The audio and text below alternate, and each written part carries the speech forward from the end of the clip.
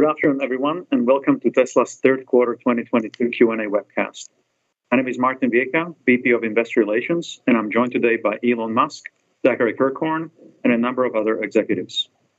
Our Q3 results were announced at about 3 p.m. Central Time in the update deck we published at the same link as this webcast. During the call, we will discuss our business outlook and make forward-looking statements. These comments are based on our predictions and expectations as of today. Actual events or results could differ materially due to a number of risks and uncertainties, including those mentioned in our most recent filings with the SEC. During the Q&A session portion of today's call, please limit yourself to one question and one follow-up. Please use the raise hand button to join the question queue. But before we jump into Q&A, Elon has some opening remarks. Elon? Thank you, Martin. So just to do a Q3 recap, Q3 was another record quarter on many levels. We had our industry-leading operating margin reach 17%, and our free cash flow surpassed $3 billion in Q3 and approached $9 billion in the past 12 months. As our factories ramp, we're looking forward to a record-breaking Q4. So it really, knock on wood, it looks like we'll have an epic end of year. So Q4 is looking extremely good. On the production ramp, Giga Berlin achieved another milestone of 2,000 cars made in a week with very good quality, and is ramping rapidly. Giga Austin or Giga Texas should reach this milestone very soon. In fact, just yesterday, if you extrapolated yesterday's build rate, it would be 2,000. Our production of 4680 cells has tripled in Q3 compared to the previous quarter. We are finally gaining rapid traction on the 4680 cell, and its output is growing rapidly, and we expect it to start incorporating in cars and having it be a significant portion of our production here in Texas in the coming months. We also have our second generation of manufacturing equipment for 4680 cells in Texas, which continues to show great progress along with our original pilot line in Fremont. The Fremont factory team once again reached record production in Q3, and we intend to keep raising production in Fremont. Regarding Autopilot, at the end of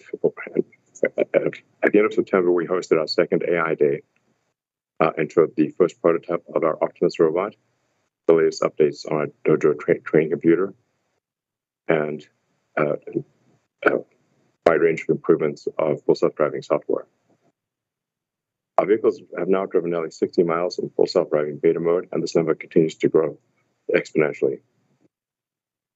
Our goal with that AI Day was recruiting, and we've seen a massive influx of world-class artificial intelligence engineer and scientist resumes. So it generated a tremendous amount of interest from some of the best AI researchers in the world.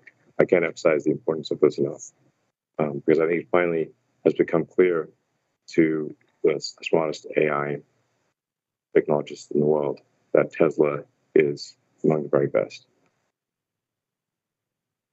So, and this quarter, we expect to go to a wide release of full self-driving beta in North America. So anyone who has ordered full self-driving beta or full self-driving will have access to the FSD beta program this year, probably about a month from now. So, and then obviously anyone who buys a car and purchases a full self-driving option will immediately have that available to them.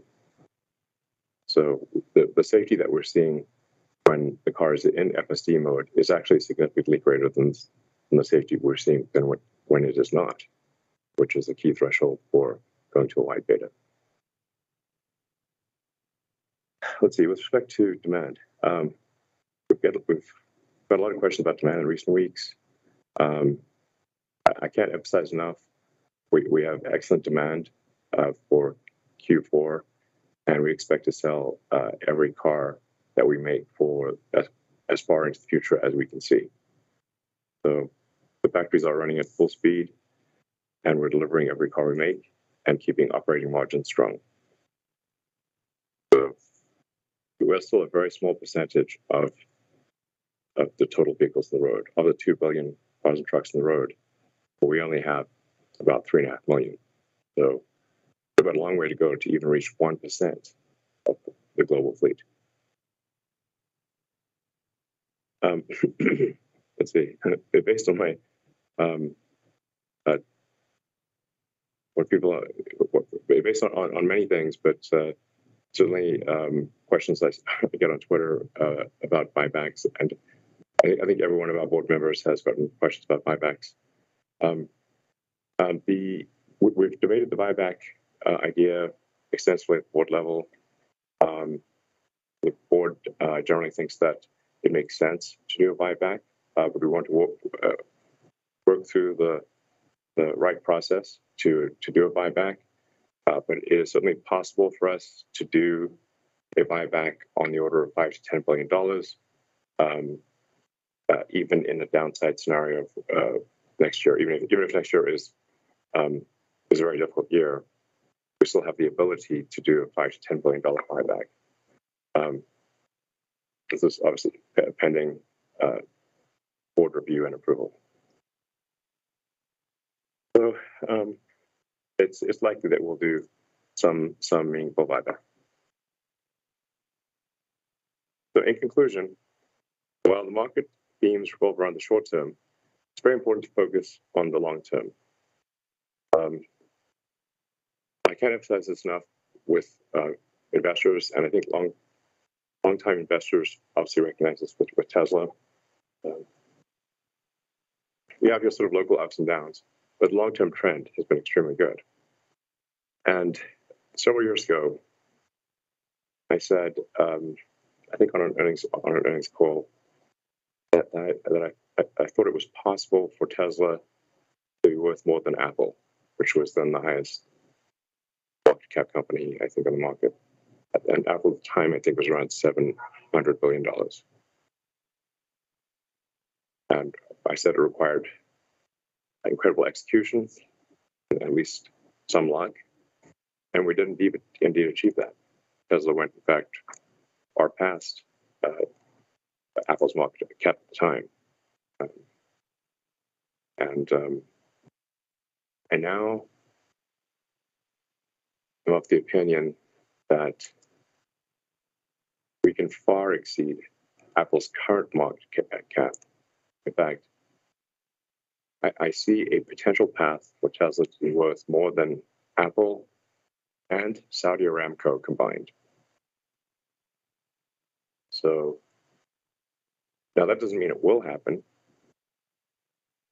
or that will be easy. In fact, I think it will be very difficult. It will require a lot of work, some very creative new products, tremendous expansion, and always some luck. But for the first time, I am seeing.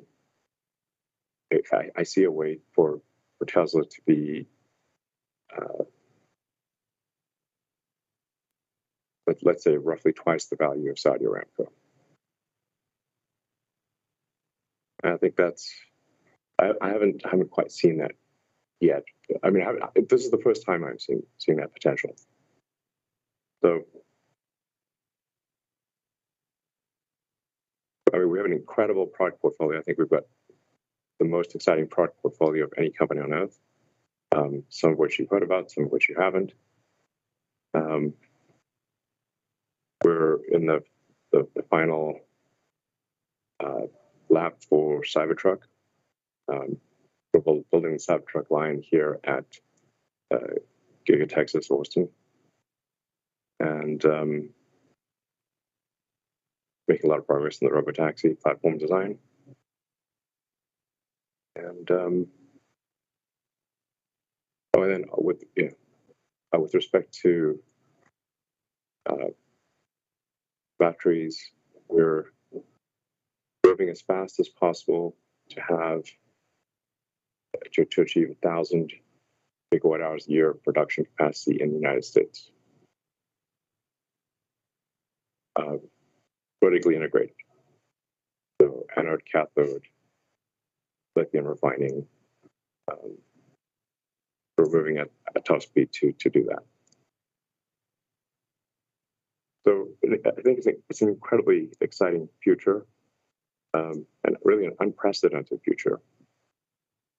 But none of this would be possible without the incredible team that we have here at Tesla. So I'd like to give a huge shout out to all of our factory employees, engineers, executives, and the whole Tesla team. You guys rock. You're the ones making it happen. Thank you. Thank you, everyone. Thank you very much. And Zach has some opening remarks as well. Yeah, thanks, Martin. Just to continue on Elon's theme, I just want to thank and congratulate the Tesla team for achieving record vehicle deliveries, production, and storage deployments in the third quarter. On automotive profitability, our GAAP operating margin was 17.2%, with automotive gross margin at 27.9%. Operating margin is one of our best yet, with improvements in operating leverage. However, Austin and Berlin ramp costs weighed on our margins, particularly if you compare it to Q1. Removing regulatory credits and Austin and Berlin, our operating margins would have been our strongest yet, and auto gross margin would have been nearly 30%. Note that while small and growing, each car we build in Austin and Berlin is contributing positively to profitability. We also continue to experience margin headwinds associated with macroeconomic conditions, as we've discussed at length on prior calls. In particular, raw materials, logistics, and foreign exchange was a big part of this past quarter. On energy profitability, we achieved our strongest gross profit yet for this business, driven primarily by record volumes of our Megapack and Firewall products. Our free cash flows were also a record, despite an increase in cars in transit at the end of the quarter, which has a negative impact on working capital. Specifically on cars in transit, as noted in our press release on October 2nd, we've started to experience limits on outbound logistics capacity, which we didn't anticipate. This issue is particularly present for ships from Shanghai to Europe and local trucking within certain parts of the US and Europe. Our historical operating pattern of batch building by delivery region leads to extreme concentrations of outbound logistics needs in the final weeks of each quarter. Just to put this in perspective, roughly 2/3 of our Q3 deliveries occurred in September and 1/3 in the final 2 weeks. As a result, we've begun to smooth regional builds throughout the quarter to reduce our peak needs for outbound logistics. We expect this to simplify our operations, reduce costs, and improve the experience of our customers. As we look ahead, our plans show that we're on track for the 50% annual growth in production this year, although we are tracking supply chain risks which are beyond our control. On the delivery side, we do expect to be just under 50% growth due to an increase in the cars in transit at the end of the year, as noted just above.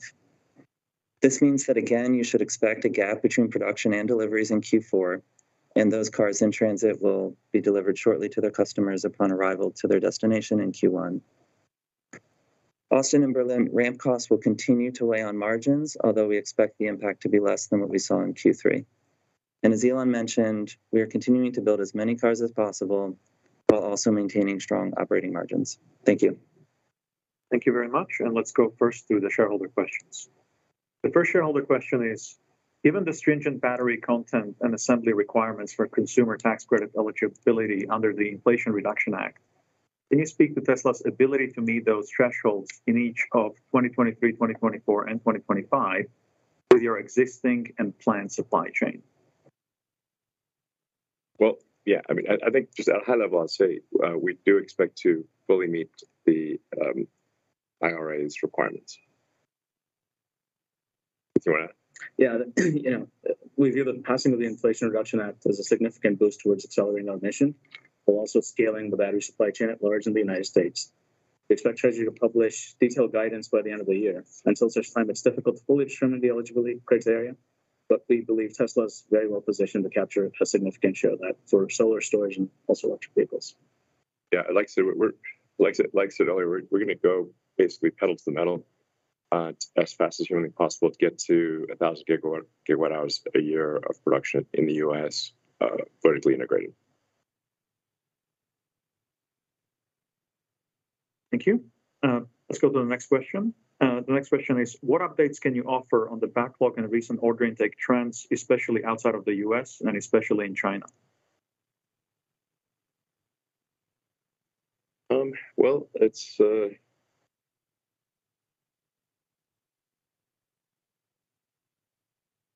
there's definitely, China is experiencing a bit of a recession of sorts, which is property market, seems to be driven by property market mostly.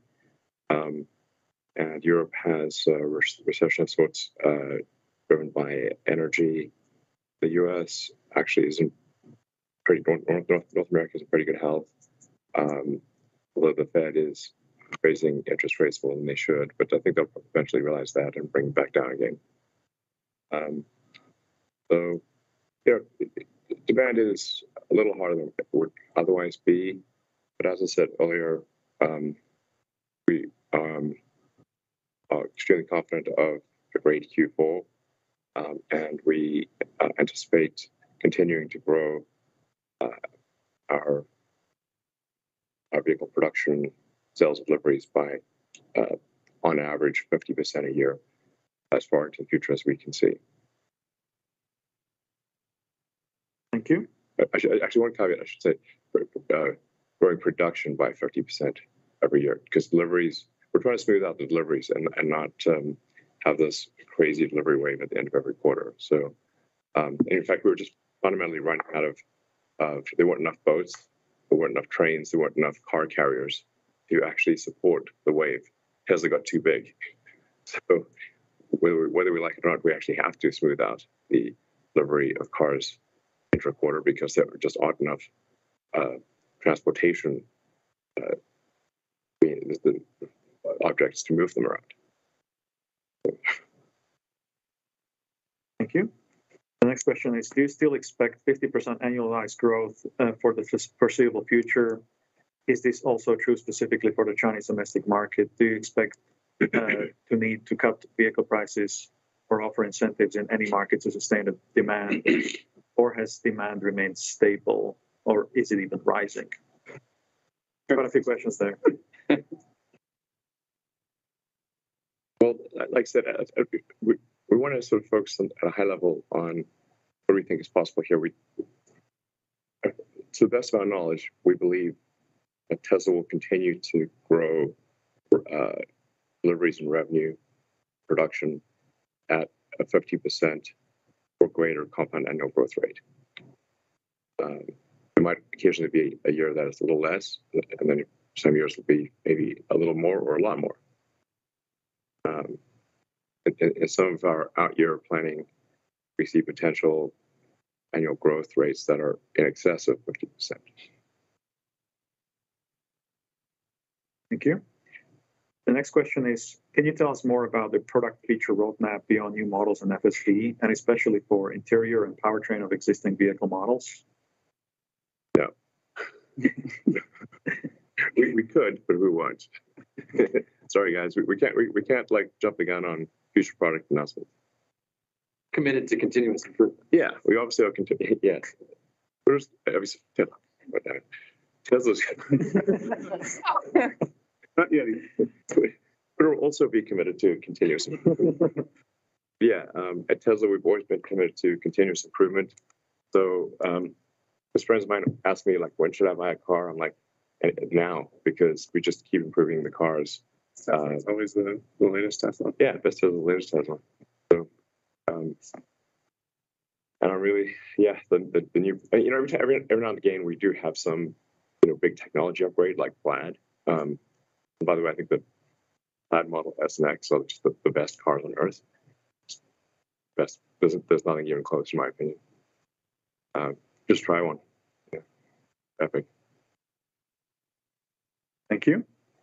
The next question is, we keep hearing of dire energy crisis in Germany this winter. What are Tesla's plans to combat power cuts? And will there be any delays in ramp up in production from Giga Berlin because of this? Yeah, I can take it. I think 2 points on this question.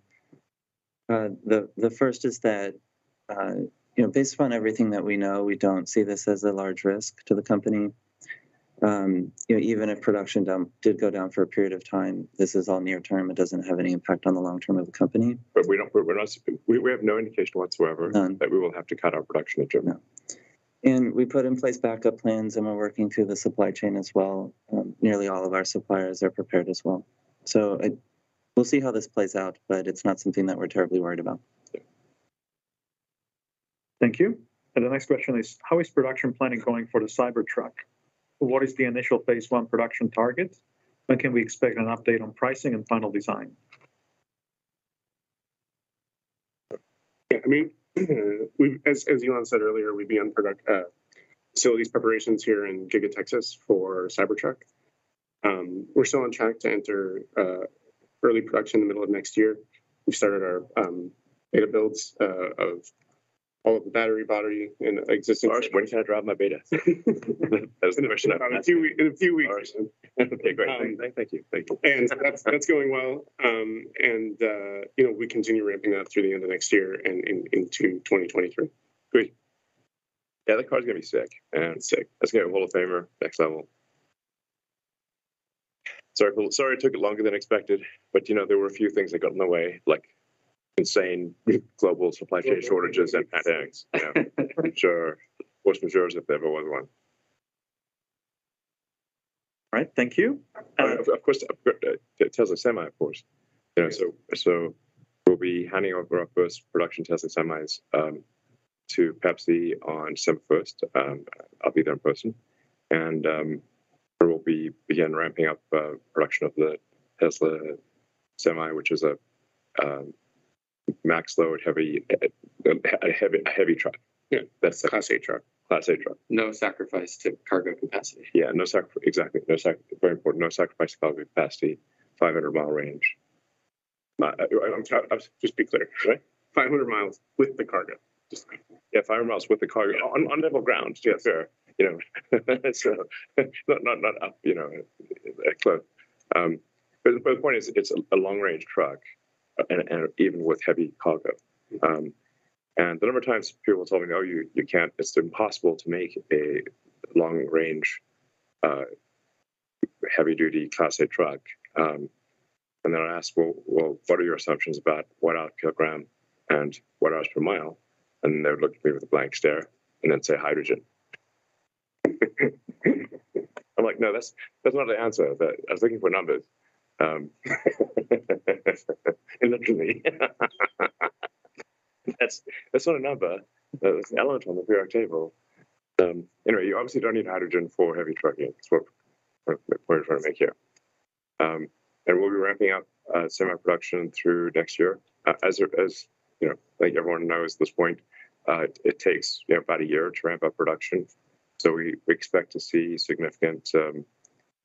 We're tentatively aiming for 50,000 units in 2024 for Tesla Semi in North America, and obviously we'll expand beyond North America. And these would sell. I don't want to say what sacrifices, but they're much more than a passenger vehicle. So the 50,000 heavy trucks of this nature would be worth several Model Ys. Thank you.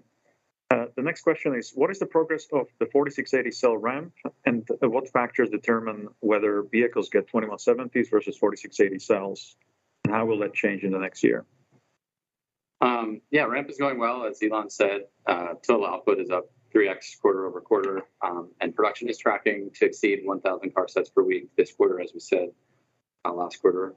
Our focus is now shifting from 100% ramp to cost and further expanding production capacity in North America, as Elon also mentioned.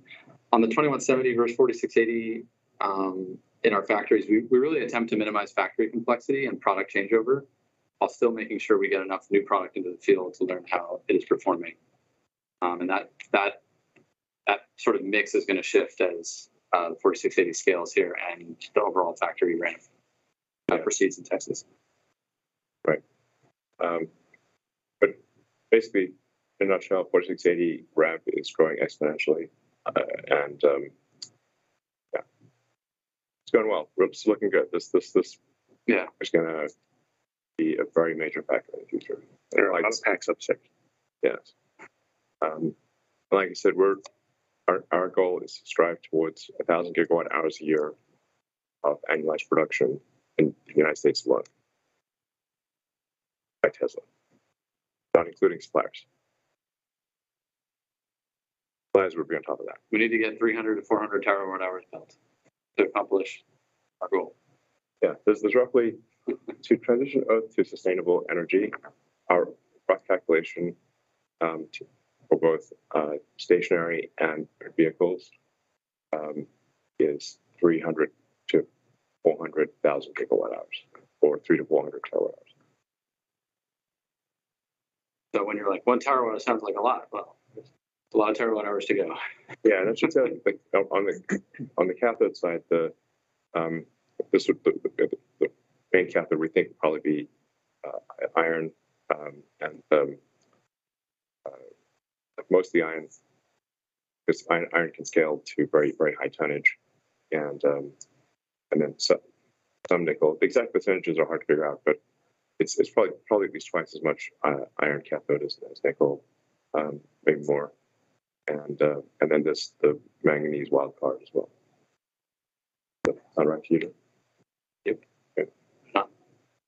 And on that note, we're pursuing aggressively North American iron cathode supply. Yeah.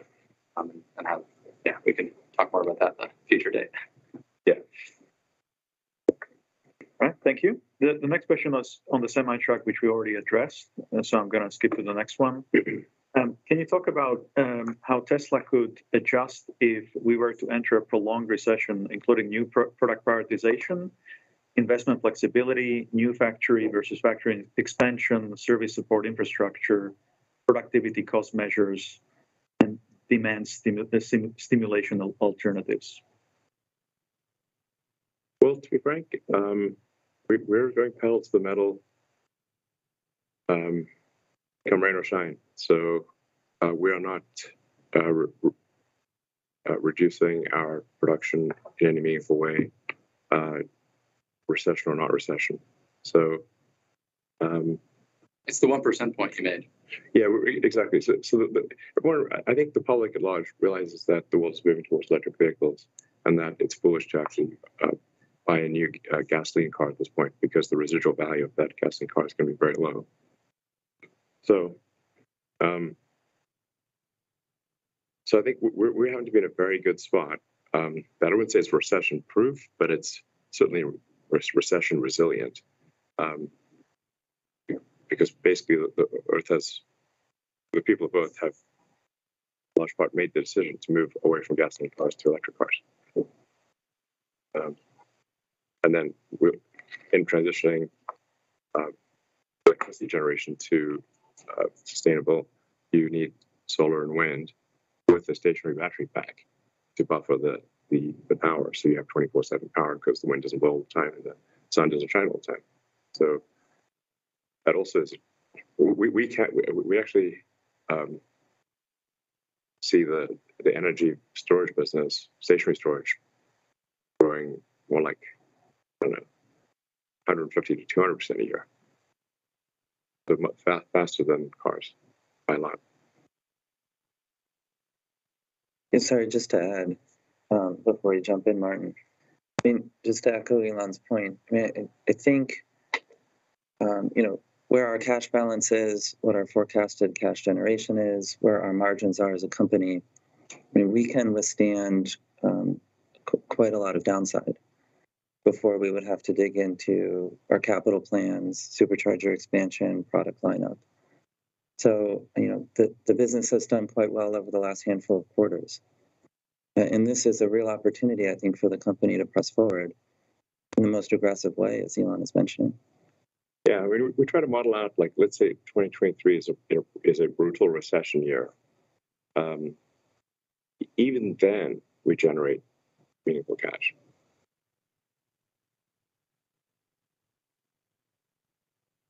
Once you get out of that 2024 plus, it's insane.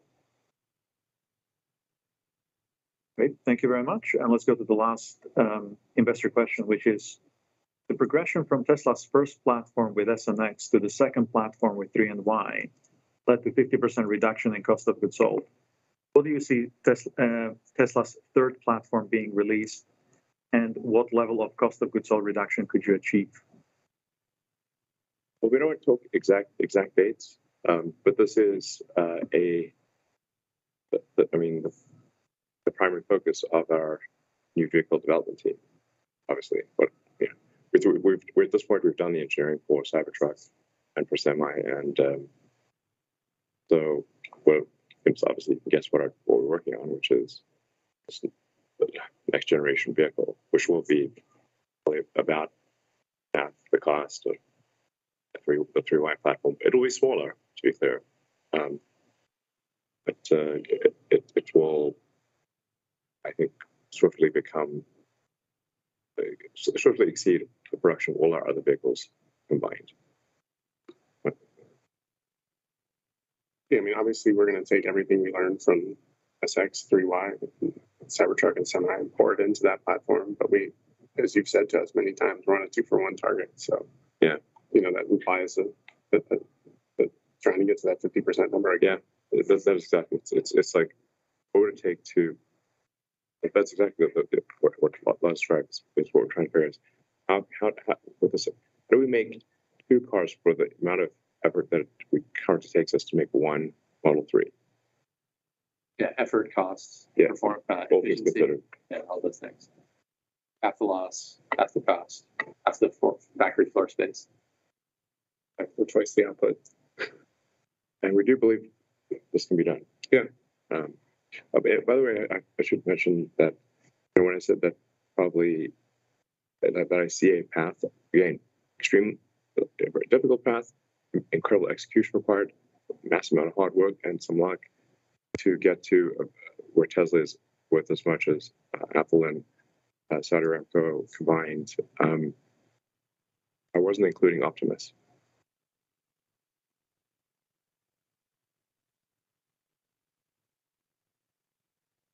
Thank you. Let's go to analyst questions next. The first question comes from Adam Jonas from Morgan Stanley. Adam, go ahead and unmute. Great. Can you hear me? Yep. Yeah. So Elon, would you consider vertically integrating into mining? That's my first question. We'll do whatever we have to. Whatever the limiting factor is, we'll do. We do not artificially constrain ourselves. We don't vertically integrate just for the hell of vertically integrating. Like if there's a great supplier who's better than us, or we think at least very good, or even where the economics of comparative advantage suggests that we should use that supplier, even if we could beat them, but we could use our resources to do something else that would be more productive, then we won't insource in that case. But if we have to go mine, we will mine. Okay, thanks, Elon. My follow-up is, 1 terawatt hour of manufacturing in the United States, vertically integrated. I guess my question is, what would need to change with U.S. permitting laws to allow that? Kind of what would be your message to this administration or next? And do you think you could do a terawatt hour? What's the going price of that? Can you do that for under $100 billion in the States? Thanks. Well, I think that the message to the government would be that there should be, I should say we've actually had conversations with a number of the senior government leaders, White House, Congress, and whatnot, and the suggestion that we have is that there should be an expedited permitting process for anything which is critical to a sustainable energy future. So it doesn't make sense to put like a coal mine and a sustainable energy battery like lithium mine in the same category. Coal does not have a future, lithium does. And by the way, you can extract lithium with almost no disturbance to the local environment. So it's not like some ugly, nasty mine situation.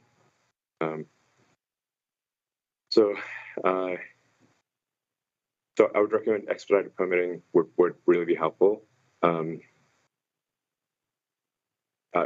Basically, yeah, fast track environmentally. I think it sounds fast track things that are important for the environment and humanity's future on Earth. That seems logical. Okay. And the reception has been positive, so we'll see if something happens with that. I think probably on this earnings call, we're not ready to get into financial details of what it would take to get there, but what we are seeing is radical improvements as we redesign the whole supply chain and all of the elements that go into battery cell. We're figuring out dramatic efficiencies that I think will the net result of which would be that the capital required to achieve that level of output will be much less than what people think. Thank you very much. Let's go to the next question from Colin Langan from Wells Fargo. Colin, go ahead and unmute.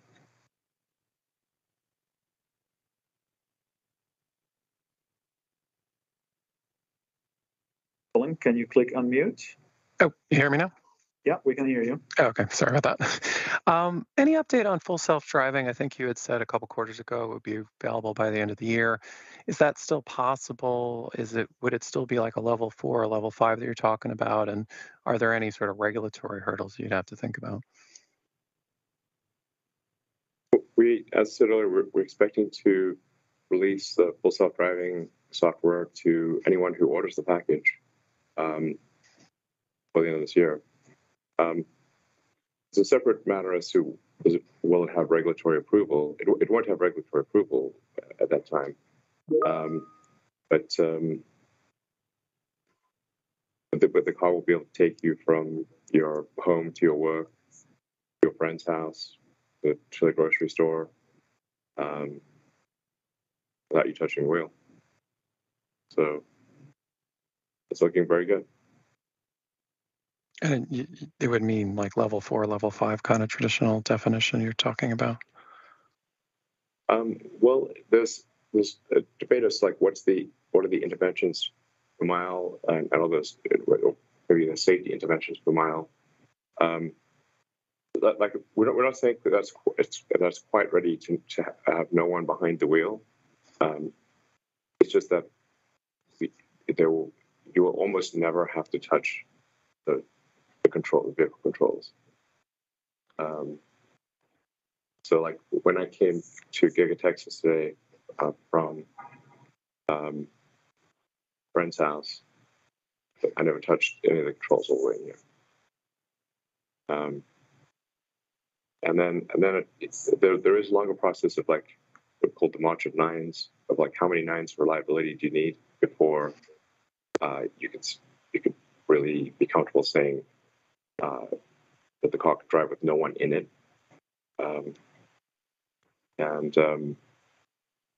That's there's some subjectivity as to how many nines you need, but I think we'll be pretty close to having enough nines that you can have no one in the car by the end of this year, and certainly without question whatsoever in my mind next year.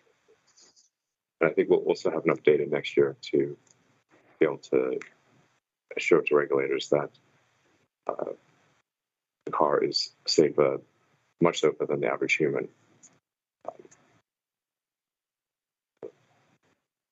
Got it. And just as a follow-up, you mentioned in the prior questions about IRA. I mean, it sounded like you thought you could get. Can you get all of it? I mean, because my interpretation is like the production credits, battery component credits for buyers seems very likely for you guys. Is the sourcing part of it possible? Because that seems like a pretty tough hurdle given how much has to be sourced from the U.S. Yeah. So we have a cross-functional team that's looking very closely at it. As you mentioned, the sourcing threshold increases by the year.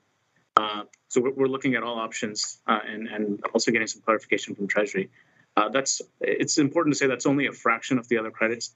We do manufacture ourselves in the U.S. We manufacture the modules in the U.S. So that's pretty free and clear. So yes, we feel confident that we'll have a path as these incentives, as the threshold sort of increases by the year. Yeah, we'll meet those thresholds. Thank you. The next question comes from Colin Rush from Oppenheimer. Colin, please go ahead and unmute yourself. Thanks so much, guys. You know, the operating leverage has been pretty impressive here, and I'm curious about areas where you could, you know, invest in an incremental way, whether it's on the R&D side or on the sales side to accelerate growth or cost reduction, or should we be thinking about this level of spend on a go-forward basis and some significant operating leverage as you scale up from here? Yeah, I mean, our operating leverage has improved quite a bit. It's the lowest this quarter, I think, ever, and by a decent amount. Our OPEX as a percentage of revenue.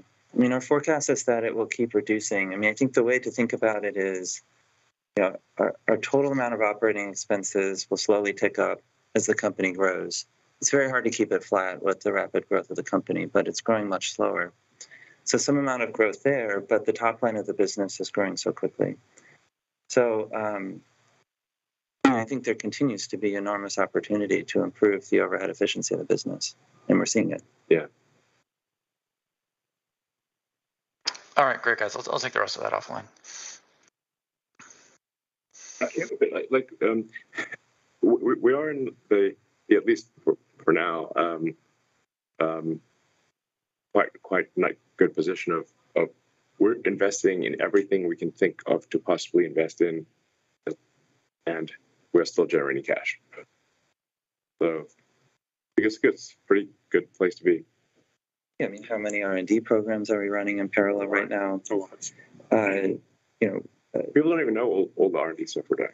Oh. You know, they know some of it, but a bunch of it they don't. I also don't think cash is a good gauge of how much R&D you're. No, it isn't. Because it's like this. Like it's not like it's not like engineers are they're not generic. And so it's just like, oh, if you spend, you know, $5 billion or $10 billion, that will like that your actual R&D or in terms of useful product ship will be proportionate to that. It's just not true. Engineers aren't coming off some assembly line like, you know, like cookies or something. Until we get Optimus coming. Yeah, Optimus will change things. What matters is where are the most brilliant people working, and Tesla remains the Tesla and SpaceX are the two companies where the smartest engineers want to work. I mean, like, we don't have to spend billions of dollars to you know, invest in the future and invent in the future. Engineers are also cost conscious, and we don't necessarily just burn money out the window when we're trying to do R&D. So I would stop looking at like R&D as a cash investment for how much we're doing. Like one nickel at Tesla is frankly worth an infinite number of dollars of engineers. Well, you can have like almost an infinite number of good engineers, and they would not be able to do what one nickel at Tesla could do. You can't make it up in volume. Okay, thank you very much. Let's go to the next question from George at Canaccord. George, hi, good afternoon, and thanks for taking my question. I think it was at your annual shareholders event where Elon mentioned that the prices of many of the materials used in your production have started to come off the boil. You know, if that continues, does that give you an opportunity to adjust prices globally after several increases? Thanks. Well, we're looking at the prices at our prices closely. I mean, obviously, anyone can just Google what the price of, you know, the future price of copper or steel is going to be. It's just like one Google search away, and everyone can see that the commodities on a go-forward basis are on a dropping a lot. But in electric vehicles, things like battery-grade lithium are still crazy expensive. So we've got a mixture of things where prices are dropping and things where prices are increasing. Yeah, I mean, I would say quarter-over-quarter, you know, steel, aluminum has dropped anywhere between 17 to 20%. At the same time, on the battery side, The cost of shipping has come down tremendously. Yeah. Like last year, the cost of a container on the spot market from Shanghai got as high as $20,000. Wow. And now it's $3,600. It's come back to reality. Yeah. So we're seeing deflation on a lot of commodities, with a few exceptions, as you mentioned, on batteries. There's more deflation than inflation. Definitely. And again, this is publicly available information. Anyone can just Google it. And I think Kathy Wood at ARK Invest is trying to make this point over and over again to the Fed, and the Fed is not listening because they're looking out the rearview mirror instead of looking out the front windshield. Yeah, just add a little bit more context. So, commodity increases were the highest in Q3 that we've seen over the last 2 years. And so, when indexes change, it does take time before they flow through our financials. Yeah, there's latency. This is why I say the Fed's decisions make sense if you're looking out through the rearview mirror, but not if you look out the front windshield. And they should look out the front windshield. Yeah, and so at least of what we know so far, so peak on the commodity side in Q3, I say peak, hopefully it stays the peak. Hopefully it starts to come down. There is a small amount of reduction that we're seeing going into our Q4 cost structure, from steel and aluminum primarily. But it's less than 10% of the total increases we've seen so far. So, we're optimistic here based upon what we're seeing on the indexes for some of our cost structure, that this will start to come in over time. But I just want to set expectations that there's not some windfall of cost reduction in this space coming in Q4. Maybe some as we go into next year. Yeah, I think we'll probably see some cost reduction in 2023. I'd be surprised if we did not. And just as a follow-up, this is for Elon. With your pending acquisition of Twitter and your stakes in SpaceX and Neuralink and Tesla, how much would the combined companies benefit from operating under a single superstructure, if at all, similar to Google or Alphabet? It's not clear to me what the overlap is. It's not zero, but I think we're reaching. I'm not Warren Buffett. I'm not an investor. I am an engineer and manufacturing person, and a technologist. So, I actually work and design and develop products. That's what I do. So it's not we're not going to have a sort of portfolio of investments or whatever. So I don't know. I don't see an obvious sort of where they could get combined under an umbrella, at least right now.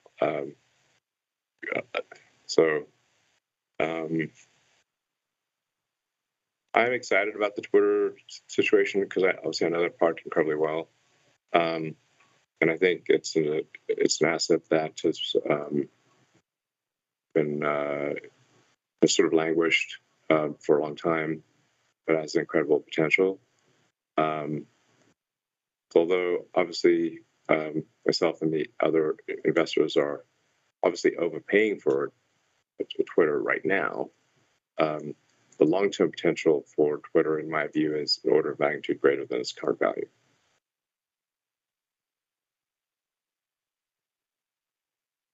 Thank you. Let's go to the next question from Pierre Ferragu from New Street Research. Pierre, go ahead, please, and unmute.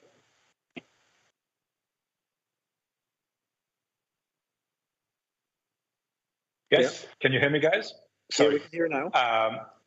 Great. I'd love to have another update on 4680, Drew. And so last time we talked about it, it was questioned about scaling out manufacturing, and there were still a few things to get right. Is it fair to say that now you are at scale and it's just a question of logistics to get bigger? So that's question number one. And then question number two, on the kind of innovation and cost reduction and efficiency improvements kind of path that you described at the Battery Day, where that are we today, and how much time is it going to take to deliver, all the potential you outlined then? Well, I'll take the second question first. At Battery Day, we showed a timeline out to 2026 for all of the ideas we had proposed and had, shared with everybody then. And yeah, I'd be surprised. I think we'll do better than that. Yeah, I mean, but just that's the rough. Just gave you all, like it's on that order. It's not like a month. It's not 6 months. It's years, and we are executing on all of those different ideas pretty aggressively in parallel with the OpEx that some people think isn't enough, but we're getting it done. I mean, I'm not turning down POs, No, yeah, exactly. So yeah, or great talent. Like we find awesome engineers, we bring them into the company, and people shouldn't believe we are turning people away. Yeah, I mean, it's a hard problem, but we're solving it, and I think we still feel confident that the 4680 will be the most competitive battery cell in the world. And it's the whole system around it, right? It's not necessarily a specific form factor. It's the attention to detail on how to break costs out of the manufacturing process, how to remove processing steps. And all the way down, from the mine to the cell. Yeah, exactly. Many steps along the way. Yeah, and for those who watch the YouTube videos, like our on-site cathode facility is coming together. Really excited about that, which is a part of the plan that we discussed on Battery Day. Yeah, we're also building a lithium refinery in Corpus Christi. Yeah. So we're making putting our money where our mouths are in all the various efforts that we discussed on Battery Day. On the technical challenges and the ramp question, which is your first question on 4680. Look, no ramp is ever easy, even at the end when you're 80% to the end. Like it's still very challenging to get to the end, and that sort of leaning out of yield, the final cycle time, to achieve target. You mentioned logistics. It's not something that we're specifically focused on, I guess, but eventually could be a problem as we're talking about hundreds of gigawatt hours at different sites across the United States. But I would never sit here and say we have no challenges remaining, but we've made a lot of progress reducing technical risk in many areas. Cycle times have dramatically improved. Yield has dramatically improved. And just walking the line here in Texas, like Martin was walking it yesterday, made some comments to me. You really see the acceleration around you. And we've made a ton of simplifications moving from the Fremont factory to Texas, and it's coming to play in speed of ramp here. And of course that's on one line of many here in Texas. So it's not like factory to factory. It's a multiplication of both simplicity and scale. So we're excited about where it's headed. Yeah, and I think once we are fully integrated, I think we still do see a path to pull a roughly $70 kilowatt hour cell. So $70 per kilowatt hour cell. Yeah. Before any incentive. Before incentive. Yeah. Yep. Thank you. And the next question comes from Tony Sacconaghi from Bernstein. Tony, go ahead and unmute yourself, please. Yes, thank you.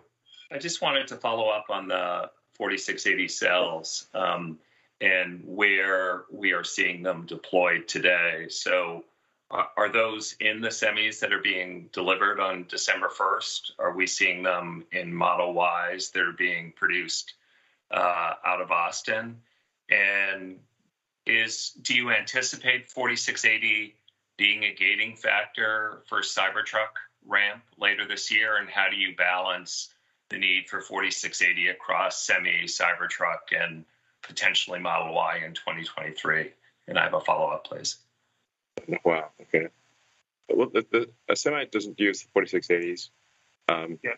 Yes. So we are making Model Ys. Some of the Model Ys coming out of Giga Texas are 4680. And I think, Drew, the car you drive around is 4680. Yep. Model Y. 10,000 miles. 10,000 miles. Yeah, it's pretty good. No problems yet. Yeah. Structural pack. Structural pack. Yeah. So, And yeah, I mean, our output at 4680 is growing exponentially. So, but it's worth bearing in mind, like there are entire highly competitive companies that are very smart that all they do is make battery cells. This is simply one segment of Tesla. Yeah. So, you know, so it's not a total walk in the park. No, there are challenges still ahead that we have not yet surpassed, no doubt. We don't anticipate this being any limiting factor for Cybertruck or anything else. Okay, thank you. And the last question comes from William Stein from Truist. Go ahead and unmute yourself, please. Great, thanks for taking my question. I guess I'll go at one that I asked last time, Elon, which is your expectation for the likelihood of commercial success in each of the three major AI endeavors, FSD, sort of as imagined without a driver, the training computer, and of course Optimus. We'll achieve full self-driving, full autonomy. My probability of that occurring is 100%. And I think we'll, we're almost there. And then of course we got to prove it to regulators and get the regulatory approvals, which is outside of our control. But I mean, anyone who's driving full self-driving, has the full self-driving beta in the car, can see the rate of improvement. You just experience for yourself that we are in fact getting there. In fact, we almost are there. So anyway, probably achieving that 100%. The Optimus probability of that being a successful product, I think, also extremely high. Given enough time, 100%. Dojo, it's maybe more of a question mark around Dojo of like, can we be competitive with NVIDIA GPUs, even as NVIDIA continues to rapidly evolve their GPUs? So I said the jury's out on Dojo. Dojo team thinks they can outperform NVIDIA for neural net training. But the jury's out, and we'll probably know, I don't know, next year if that's true or not. But we think we'll probably. We think it's. Let's say the architecture of Dojo is the right architecture to win. It depends on how well we execute within that architecture. Thank you very much. I think, unfortunately, it's all the time that we have today. So thank you so much for your great questions, and look forward to talking to you in about 3 months from now. Thank you, and have a good day. Thanks, everyone.